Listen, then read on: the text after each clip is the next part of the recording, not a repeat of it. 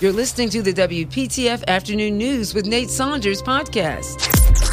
We're getting to that time of the year where schools are starting to think about when they are coming back, and with that you get drives for school supplies, and we got another one here in the area, Tools for Schools. The Wake Ed Partnership is putting that one on to talk about the efforts to help our school system here over in Wake County. I bring onto the show Keith Poston. He's the president of the Wake Ed Partnership. Keith, thanks for being on the show. Yeah, thanks for having me on. I appreciate it. Tell me about the Wake Ed Partnership and what all you guys do year-round. Well, we're a nonprofit here in Wake County, actually celebrating our 40th anniversary this year.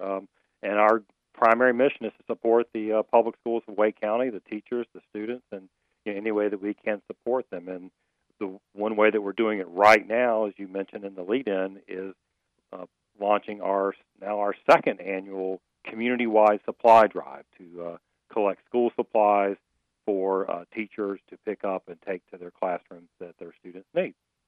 I see from a printout that you guys sent out, a press release, that based on research, every year Wake County teachers spend, and this is a direct quote from you all, $926 out of their own pockets for classroom supplies for their students. That's crazy. Yeah, that's kind of nuts, isn't it? I mean, they shouldn't have to do that. I mean, we don't think most of us expect to go to our job and still have to spend more money just to have the basic necessities that we need for our jobs. But unfortunately, we've been doing that for teachers for a long time. I mean, they don't get paid enough, and then they have to buy their own stuff.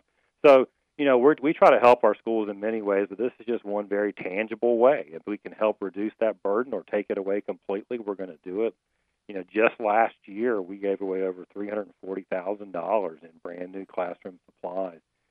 And so we know that it's helping. We know that it's getting, there's no middleman really. It just goes straight on. We take donations and supplies, and the teachers come in and shop using points, and that goes straight into the classroom, right into their car, and right out the door.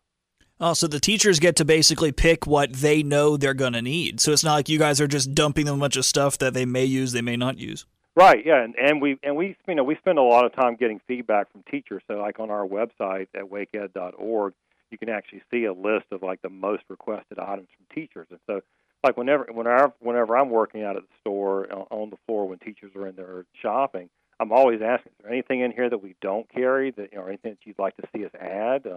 Because we'll have some teachers say, yeah, I'm a math teacher and I'd love to see some more of this size graph paper, or we've got a lot of special ed teachers come in. There's certain things that they like to have. And so we've done a pretty good job of picking items, that we put either that we buy through cash or that we let people know that are buying supplies. This is what teachers need so that they, so they don't waste money and that the teachers get what they need. What are some of those most common things? Well, I mean, some of it is the real basic things. It is things like Post-it notes and composition notebooks and things that their students need. It's rulers. Depending on with K through 5, I mean, they still use a lot of crayons and art supplies and things of that sort. But there's also there's something that I didn't even know. Honestly, I just wasn't something I knew that we used. But teachers use all these worksheets all the time, and they have these little pocket folders that you can dry erase pockets, so you can put the worksheet in. The kids can work on the worksheet on the dry erase marker, wipe it off, and then they just can reuse over and over again these sheets. So again, it's a way that they save money. So they use a lot of these little mini dry erase boards in addition to their devices. And so there's lots of things that we've kind of observed to see what's really moving. The big Post-it notepads, like the huge ones that you write on and use like flip charts on the walls. Those are very popular in middle and high school, and they're expensive. And so that's something that's a real item when we have them in stock. Tell me about your drive that you guys are doing, the Back to School with Tools for Schools. Yeah, well, we officially kick it off tomorrow, although really we accept supplies and donations year-round. But we really try to do a big drive, and this is the second summer we've done it, so it's starting tomorrow. Those of us who have parents who have kids in year-round school, some of them already went back to school this past week, but we really sort of gear toward the beginning of the traditional calendar school year, which is later next month at the end of August. And so for about 6 weeks, we really try to pump up the volume. Doing this interview really helps us to get people to know that it's available. You can make cash donations, which we then buy in bulk and put in the store. You can actually go on our website, and we have an Amazon wish list, and you can purchase items that way, and then they get shipped directly to Tools for Schools. Or you can take the list and go down to your your Walmart, your Target, your Staples, and buy supplies and drop it off at one of any dozens of locations around the Triangle where we're accepting donations. Yep, and I've got a list of some of those Dropbox locations. One is Tools for Schools at Piney Plains Drive in Cary. Another is Culver's of Apex. Various YMCA locations. There's quite a few of them all over. Every YMCA, they're a new partner for us this year. We've worked with them on many other projects. They're great. And tomorrow our kickoff is actually going to be at the Southeast Raleigh YMCA, which is connected to the Southeast Raleigh Elementary School.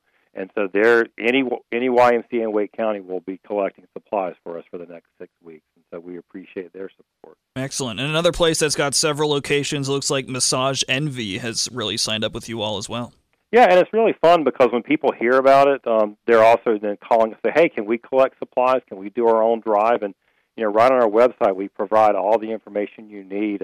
We just had a company just came by today that does, they're a Verizon reseller, a retailer, one of the biggest in the country. And they did a big drive already in their corporate offices here and brought by boxes and boxes of things. So we want to be, like, if we can, the one-stop shop when people are doing supply drives, whether it's a Rotary Club, a church, a neighborhood, a business.